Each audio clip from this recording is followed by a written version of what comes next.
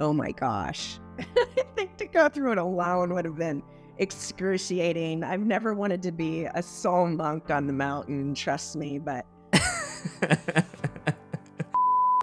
and this pure disconnect of who we are as human beings with intellect and emotion.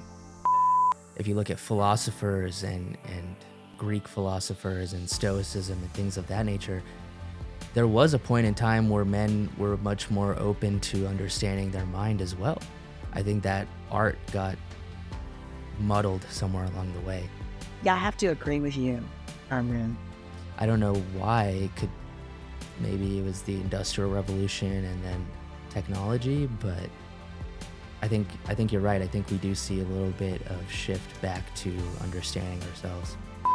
I am so grateful you're producing it, and I know it takes effort, it takes intellect, it takes heart, it takes energy, it takes finances to bring this message forward, and I'm so grateful. Your guests have been profound and deep, and you're the real thing, and I hope you continue on. Hey friends, you're tuned in to the Learn or Be Learned podcast, a show where wisdom meets curiosity in order to discover the human experience. I'm your host, Shiva D, and remember, you either learn from or you're learned from. Now, let's get back to the show.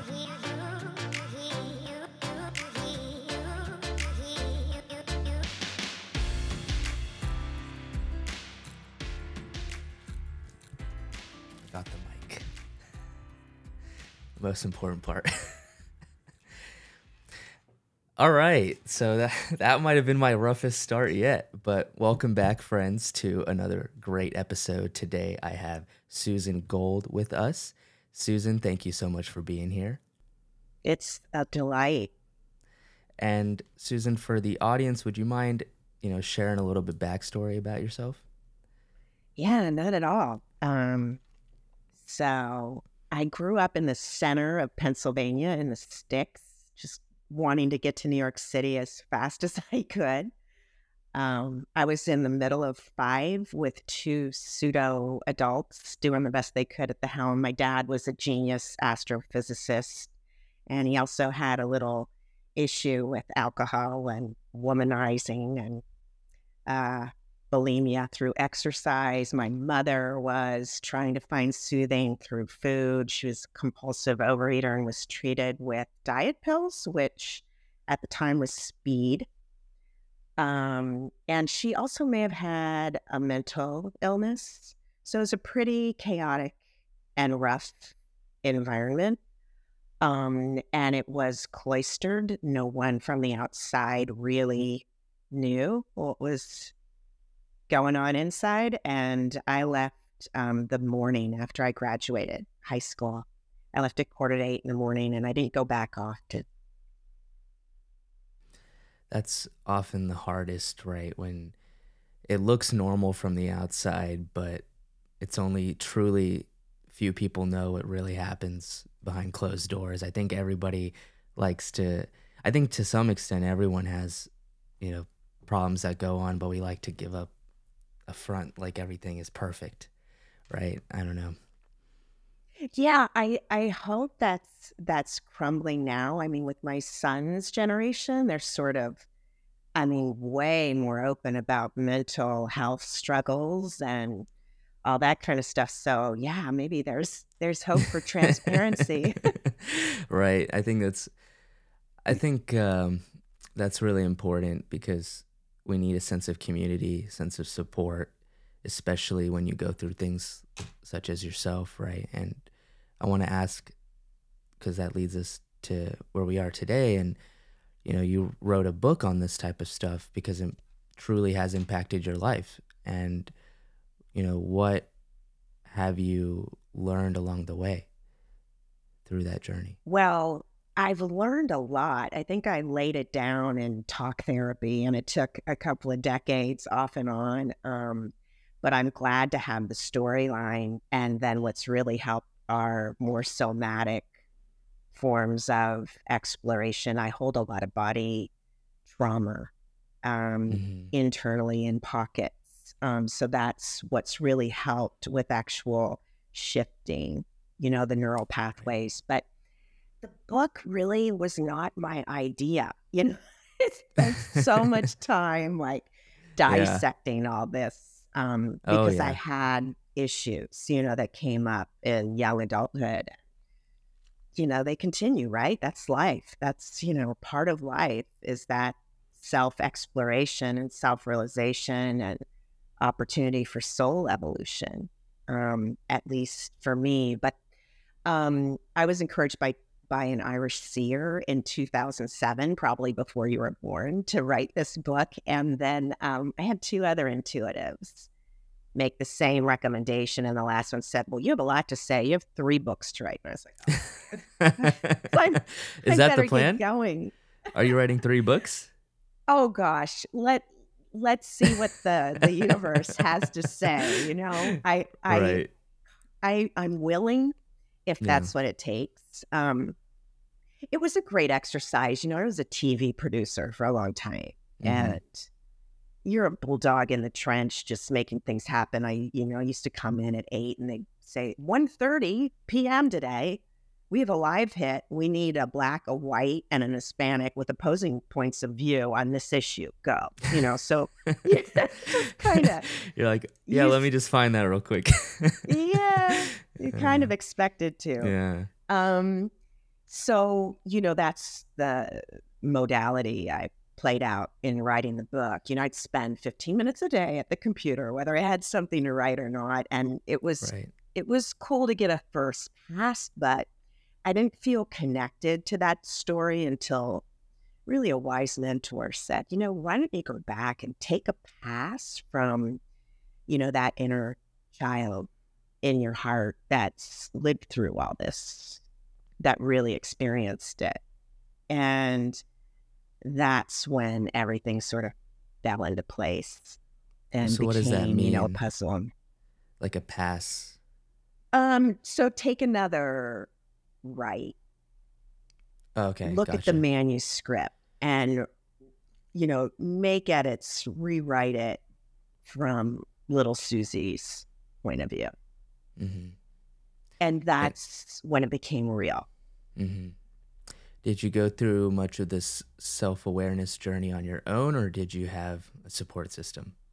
Oh my gosh. I think to go through it alone would have been excruciating. I've never Right. wanted to be a soul monk on the mountain, trust me. But yeah, no, I've had a lot of help, a lot of teachers that I'm really grateful for. I'm very fortunate in that I'm very open and willing to try all sorts of things. But initially, it was traditional talk therapy.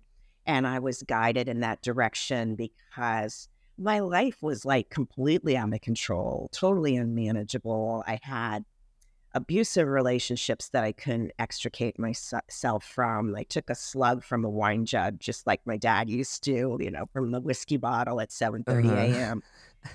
I wanted to ask for a raise at work and, couldn't seem to do it any other way. My Mm-hmm. goals were sort of falling by the wayside, and my friends were becoming more nefarious and a little bit more fair weather types. Why is So that?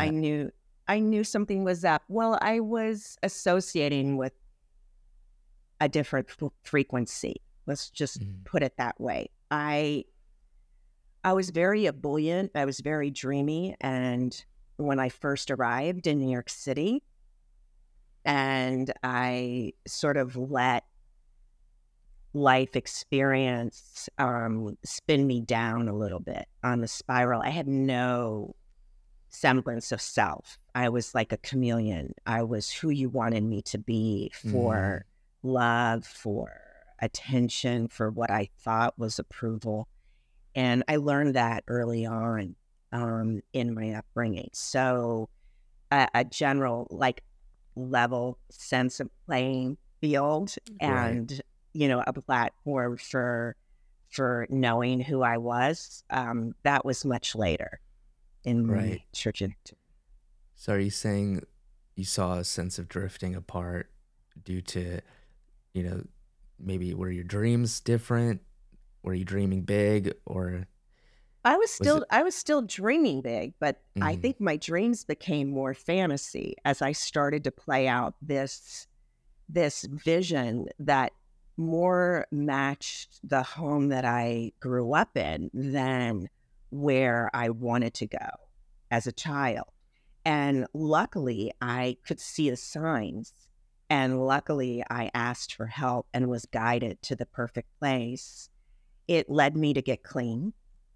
And 4.5 years later, it led me to treatment for clinical depression, which I struggled with off and on for 10 years until I learned about clinical depression and the signs and how to manage it. And I'm happy to say I've been off medication for decades, but I was That's grateful good. that it was Mhm. there as a tool when I needed it. Mhm.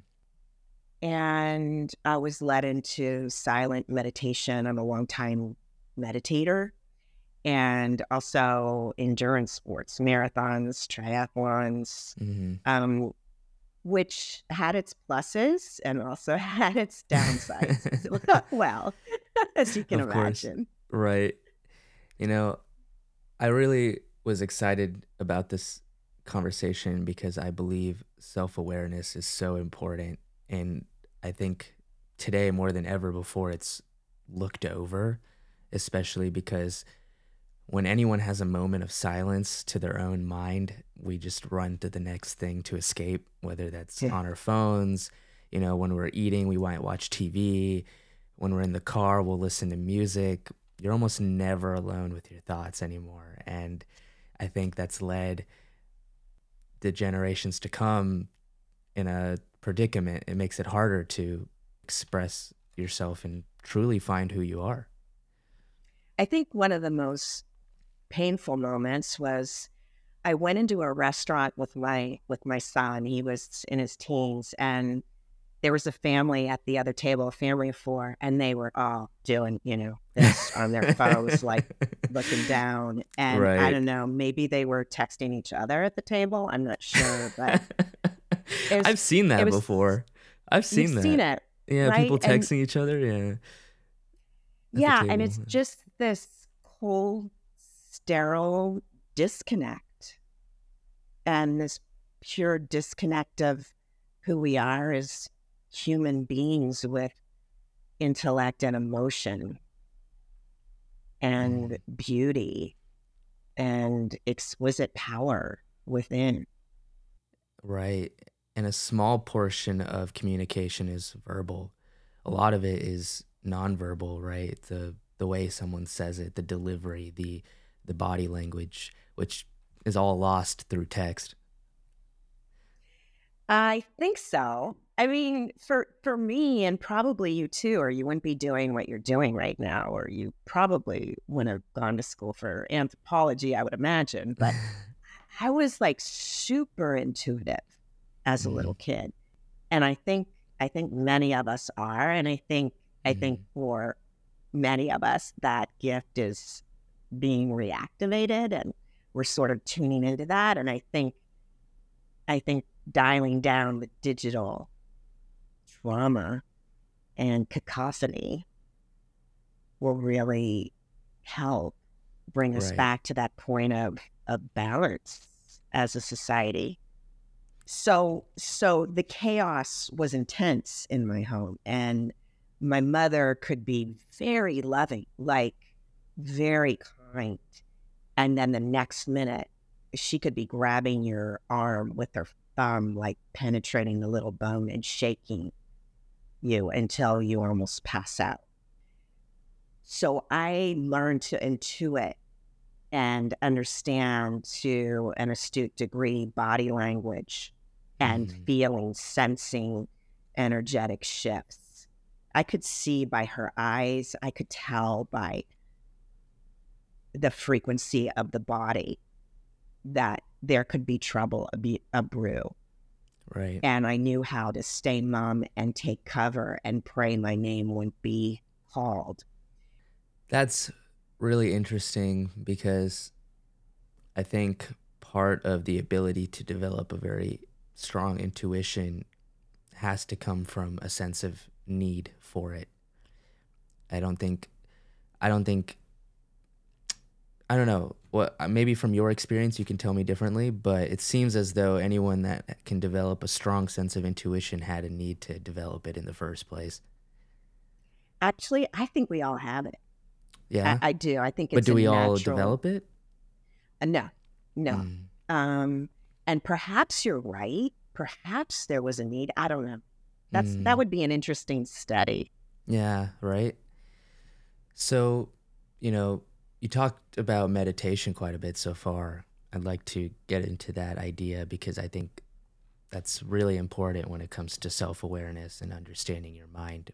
Like we said, people escape very frequently and very easily nowadays. So, what was that meditation journey like when you started? Was it kind of, oh no, this isn't, what could this possibly do? And, I assume, even with me, when I first heard about meditation, it's like just sitting there and doing nothing. Like, how could that possibly do anything for you, right? It feels so easy that it couldn't possibly work almost.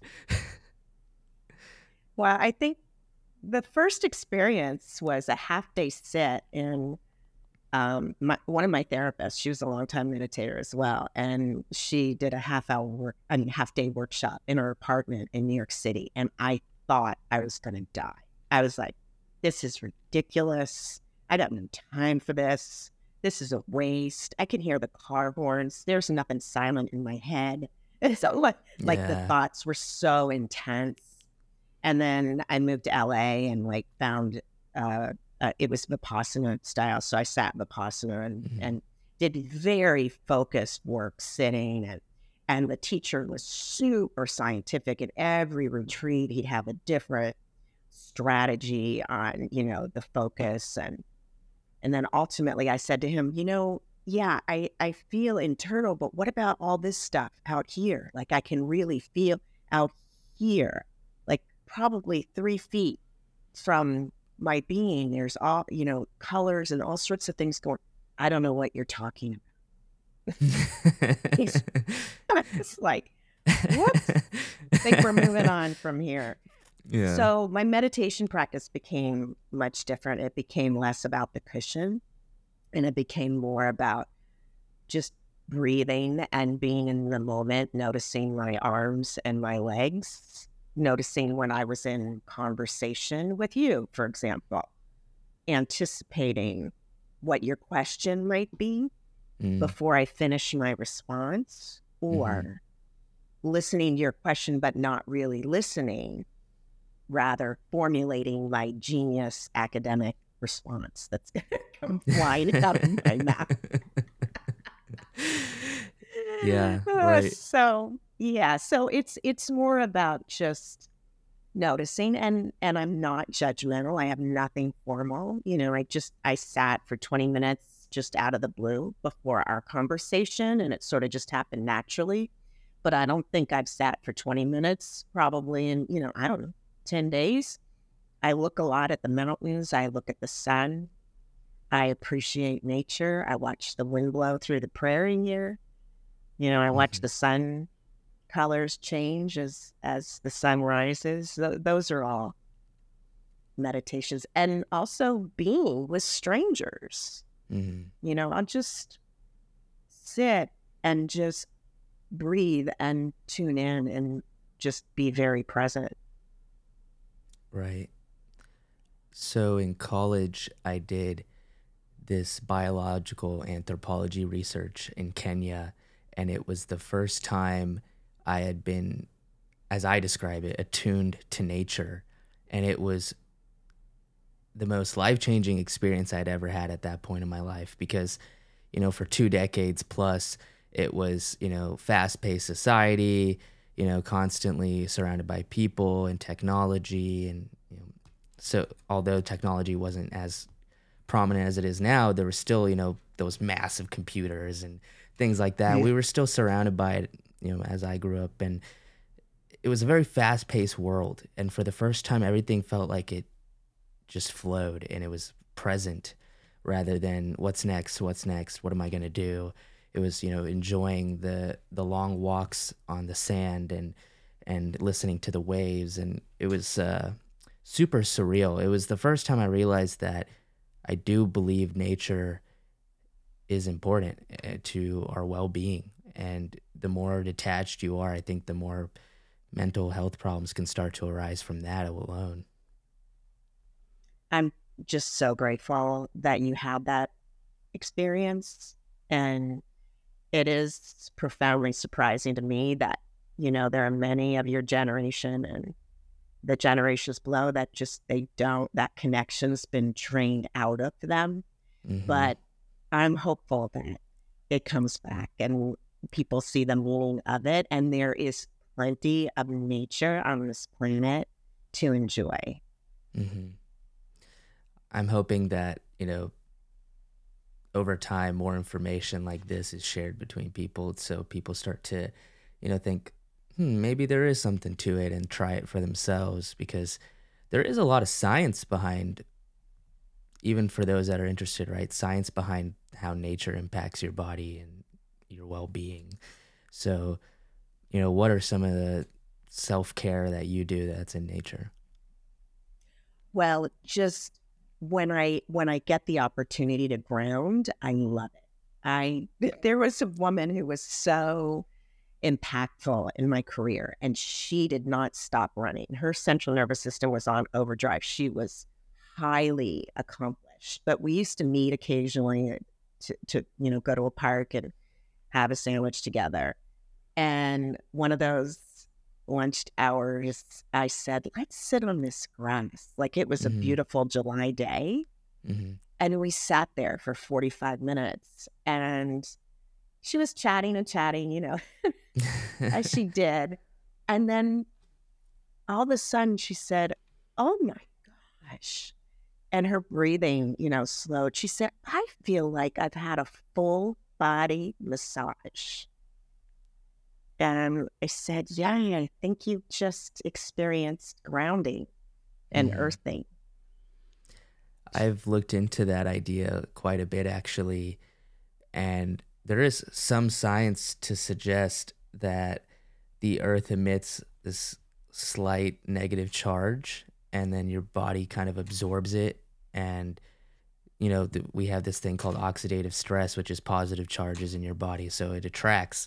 And you know to the audience listening, I would say don't knock it till you try it, because if you think about it, most people feel very calm after the beach. When they go to the beach and they come back, they feel incredibly calm, because their feet's in the sand, and they listening to the waves. And there is a Mm. sense of, I think there is some science there. I think there is something that's truly impactful to the human body. There's a lot of science, and the science is becoming more available. And there's all sorts of light and frequencies that we're open to now and that are flooding the planet. I don't know about you, but I've been taking a lot of naps lately out of nowhere. I'm very tired, have had body aches and, brain fog. And I think it's the amping up of the frequencies and the light. Hmm. I've been drinking quite a bit of caffeine. That'll do it too. Yeah. But I when I was in Kenya, there is these children, I'd say roughly around the ages of maybe 4 to 8, 10 years old, and they like to interact with foreigners. And we were just talking, or the short form of talking we were able to do, because we didn't speak the same language. And they asked me to come with them to show me something.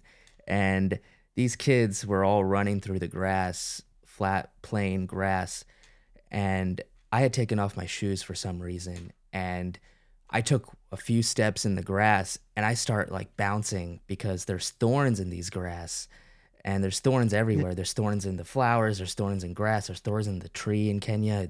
It's crazy. There's thorns everywhere. And these kids are just like laughing at me. They just thought it was the most hilarious thing that my feet couldn't walk on their grass, and they just walked like it was nothing. And they're like 8 years old. So they just like are laughing hysterically. I'm like bouncing up and down because it's like painful. So I had to like put on shoes. And it's just interesting to me that, you know, the human body is so adaptable, but I think we've detached so much so from society that we're uncalibrated in a way.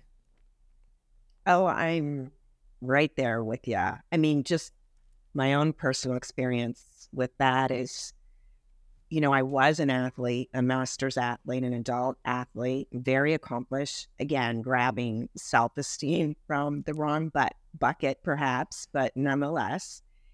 And then I got to the place where I couldn't even walk around the block without excruciating pain. And I knew, I'm of the age, if I went to a Western medical profession, they'd say, insert titanium, here's the date. And I Yeah. didn't want to go that route. I wasn't willing. And it wasn't the easier, softer way. It wasn't the shortest way. And I had a couple of years where I was in chronic pain, but I did not focus on the pathology. I focused on the muscle, and eventually I found healing. And I just say, it's just so simple. Well, I'm on a timeline. I need to play tennis next week with my partner. So just cut me open now and fix my wrist. It just, the human body is amazing, and our ability to heal is amazing. Our ability to intuit, our ability to dream and envision and create. And I believe we have everything we need inside to Yeah. really live prosperously and abundantly as a global community. Hmm. And I think in order to get there, we need to align the mind, body, and spirit. Because even if you look at Western diet, it's almost atrocious actually. If you look at it, the way that FDA just kind of interferes and allows things that shouldn't be allowed. And coming from, I was born in India, raised in the US, but I go back to India frequently. And even there, I noticed that a lot of the chemicals and products used in everyday products here are banned in India, and they're banned in many other countries as well, like the food coloring used in a lot of these, candies and stuff like that. So it's a little nerve wracking, I would say, being in the United States, because you have to almost think independently whether you should or shouldn't do something. You have the choice to do it. And I agree wholeheartedly there. And I think a lot of our illness comes from those food. I don't even want to call it food. Like maybe a better word is plastic, perhaps. Yeah. But yeah, I think our food system, our healthcare system, certainly our education system, our banking system, or government system. I think a lot of our systems may need a little revamping, a little exploration, a Yeah. little gentle upgrade.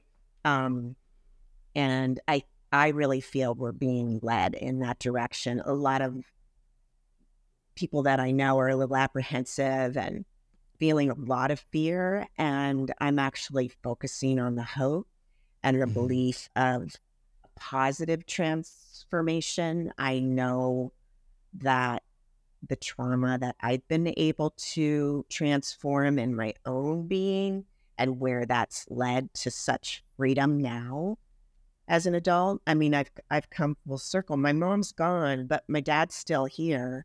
My brother that was horribly abusive, my sister who, I love and adore, and my two young brothers, we have a relationship. We have interaction. My book is called Toxic Family, but I don't feel Hmm. that way about my family. My title was actually Magical Illumination, because that's what I feel this discovery has been. And I'm grateful for all those players, because they've created another reality for me. They've they'd given me the opportunity, as long as I was willing to take it, to step up Mm-hmm. and address what wasn't working for me and to see it in a new light. And I Mm-hmm. feel like that is the same opportunity we have as a global population to sort of step out of the matrix that was not to our benefit and to create something that is. And I see that happening. And that keeps me very hopeful in these Mm-hmm. times. Right. Going back to the idea of self-awareness a little bit, what exercises or practices helped you gain more understanding of yourself? So I writing, and I was never, I mean, I was told I was a writer, Fox News Channel in the newsroom. Look at gold, just write the way gold does, But I think what's really helped is and this is something that Lee Harris gave me, who's also a teacher. Just I open a journal and or my notes in my phone or, on the computer. And I just sit, I take a breath and I say, what would my soul have me know today? And I just write whatever comes up. And, for the first couple of weeks, it's kind of okay. This is the same dumb message. What does this have to do with anything?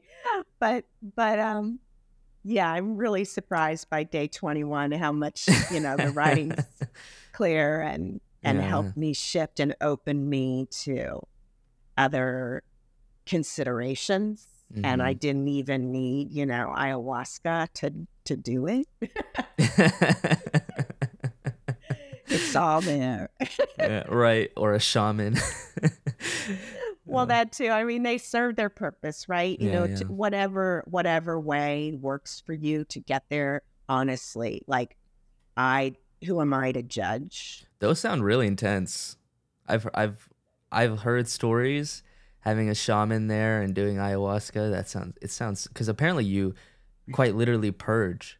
You vomit because it's, I don't know, maybe the body can't physically handle what you're drinking or whatever, and then you go through the experience and it sounds very intense. So for me, that intuitive voice is super loud on that. Like I think I was in fifth grade when they showed us the movie of someone flipping out from an acid trip and jumping out like a skyscraper in the city. And like Gosh. I didn't want to have anything to do with that. Like it always scared me. Even when I Uh-huh. was, experimenting, I knew I couldn't go that direction. So I feel the same about, the ayahuasca stuff. And I knew that wasn't for me, but I have done traditional Native American sweat lodges with, you know, uh, a leader who was really magnificent. And that's definitely helped me. I did hot yoga for Mm-hmm. way too many years. And that was also a transformational experience. I Really? think we all, yeah. Yeah. But I As think opposed to it, regular yoga? Like, is it yeah. okay? Yeah, so I did Ashtanga for a lot of years, which was really beautiful, but it turned out like super hard on my joints and I really love to sweat. So like going in a hot room at 105 degrees or a little more, was fun for me. It just felt natural. My body seemed to take to it like a duck to water, Mm-hmm. um, until it didn't. But it just felt like, yeah, some kind of amazing cleansing. But I think I also became addicted to it because I do have an addictive personality. Um, so I can I can take almost anything out to the max. Well, I like the idea that you mentioned about writing. And, when you first start, it does feel a little, I would say, unproductive. It doesn't feel like you're getting anywhere. But something that helped me was almost writing as if I'm talking to somebody, like a conversation, rather than trying to express it in the form of I's, instead of saying, I feel this, I feel that, talking to somebody else like, hey, this is what I'm going through. And then it's like, then you flip the script and you're like, okay, well, why are you going through that? As if you're having like a conversation. And that seemed to really help me dig a little deeper when it came to ideas, for sure. Wow, that's such a beautiful tool. Hmm. And I love that you shared that. Um, and it also triggered a memory for me. Like when I was 5, I had this imaginary Uncle Eddie that used to come Hmm. to visit me, and I used to talk with him, like having a conversation about things that were going on and, how I could be helped. And yeah, it was almost the same dialogue Hmm. that you've just described, but I haven't tried that. I want to try that now. Yeah. That's It, that's it, a it great really idea. helped me get into this flow state of writing to understand myself, because you just start asking yourself the same questions as if you were speaking to a friend, or even directing it at someone has helped as well, thinking of someone in mind when you write it. Mm. Yeah, that's beautiful. Have you done any other, because you mentioned, okay, meditation, writing, yoga, are these the main ways that most people obtain higher self-awareness, you'd Well, say? you can do it through humming. Like humming creates a frequency and it lifts your frequency. Sometimes don't tell anybody, but I go in I go in the center of my living room, where there's no furniture, and I put my arms out and I spin around, like little kids on the playground. I Uh-huh. spin around and I feel so happy. You don't get I do dizzy? it. I can't do Yeah, that. that's all part of it though, isn't it? I Yeah, don't fall yeah. down. Except I get motion sickness, so if I did that, I would fall. Oh. I would just collapse. But I've always sort of kept that childlike, curiosity and sense of fun. Um, and I think that's what's helped me stay ebullient and grounded on the planet for as long as I Mm, have, because I know there are exit points for all of us along the way, and hmm. I can recollect more than several. Um, I think my first fascination with the possibility of suicide was when I was 6. I was in the kitchen and I opened the cabinetry and saw the chopping block with the knives in it, and I took out a knife and just surveyed the blade with fascination and wondering, what would it be like if I could just lance that blade through my heart? This would all Hmm. be over. And then my mother came in screaming, and we shut the knife back in and put it back. But if I didn't have that light within me, I think I would have been out of here on an earlier Hmm. train. Hmm. Right. But I meant to stay. I meant to stay, and I think the exercise of writing this book, um, speaking to amazing people through podcasts, and just the experience of putting the pieces together as I have now after a lot of self reflection and examination and help.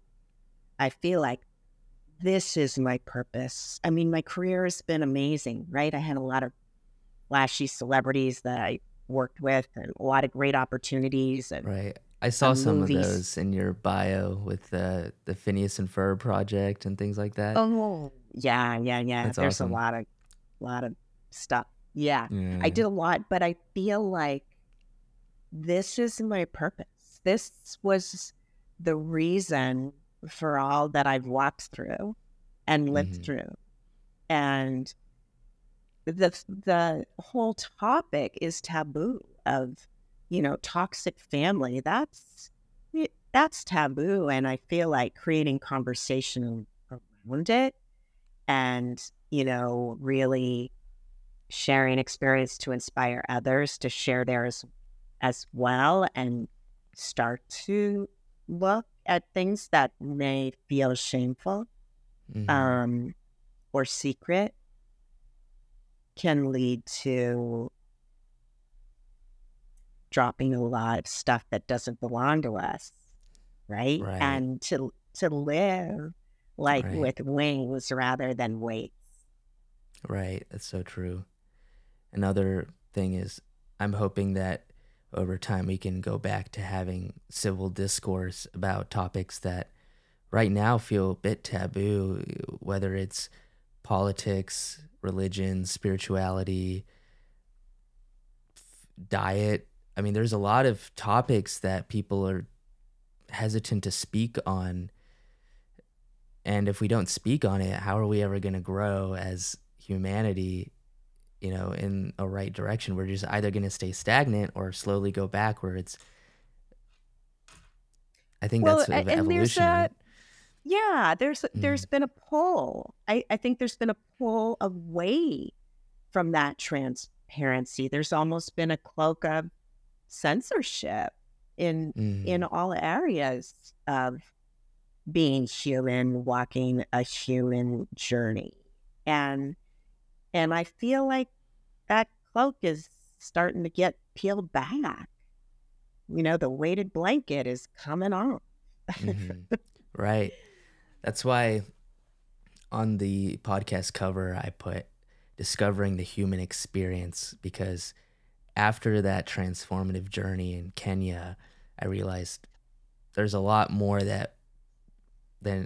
more to life than meets the eye that we are So just kind of how did sucked into. your yeah, really, how did your life change after you came back on the plane? How did your own life change as a result of that experience?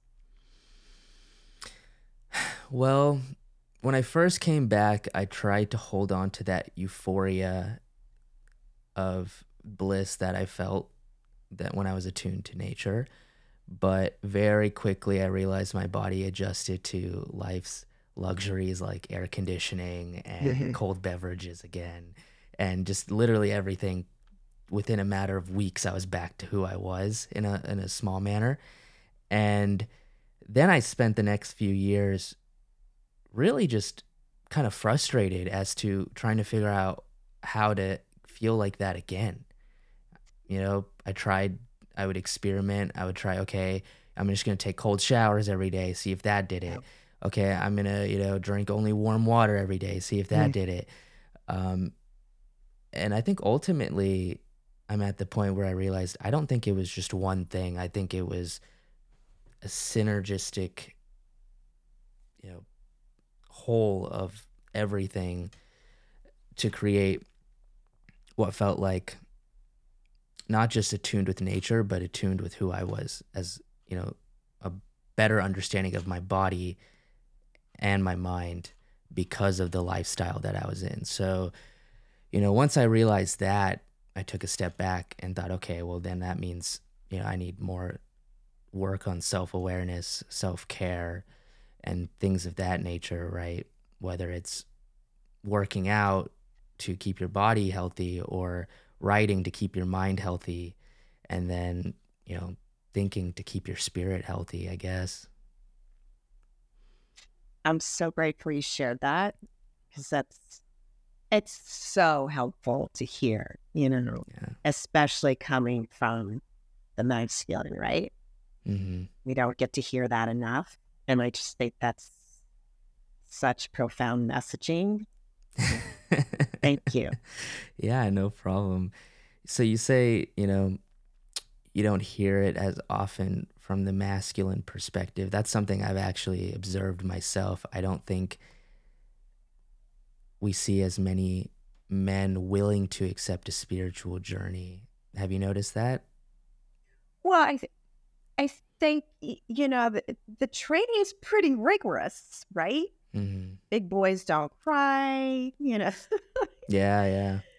um, yeah, I think that the indoctrination kind of doesn't help, but I feel like more has been unraveling, and I think we're headed to more openness and Right, more feminine merging with the masculine, right? right. Like a balance. Yeah. I mean, I You know, had I had an overdeveloped sense of masculine, hmm and it's not been easy for me to surrender and pepper in more femininity. It's Hmm. been hard. Oh, I bet. You know, but if we even look back at it, I would say if you look at philosophers and Greek philosophers and Stoicism and things of that nature, there was a point in time where men were much more open to understanding their mind as well. I think that art got muddled somewhere along the way. Yeah, I have to agree with you, Hmm. Armin. I don't know why. It could maybe it was the Industrial Revolution and then technology, but I think you're right. I think we do see a little bit of shift back to understanding ourselves. Yeah, because it just doesn't work. Men are broken, Yeah, broken. right. You know. And the only way to heal is to truly look inwards. Yeah. So, Susan, this show is called Learn or Be Learned. So, I want to ask one final question, which is what is one big lesson that either you learned from someone or you want the audience to learn from your own life?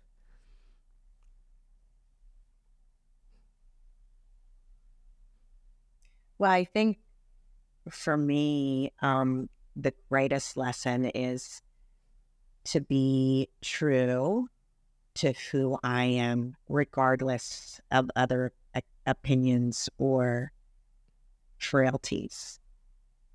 So I think that the real truth for me has been to step into that small, still voice who has my best intentions in heart, and then to be brave enough to say, yeah, I'm going to follow you. And I wish I would have done that at 20 rather than 50, but I'll take it. We all have our own journeys, right? There's probably a purpose as to why your journey happened the way it unraveled. Yeah, but I think next time I'm going to look at that fine print a little bit before I end it. Right. Well, Susan, thank you so much for being on this show. I had a blast.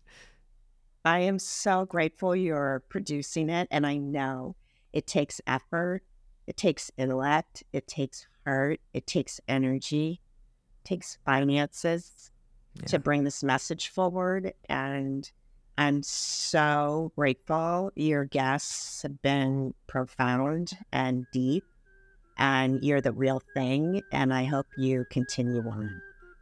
Thank you.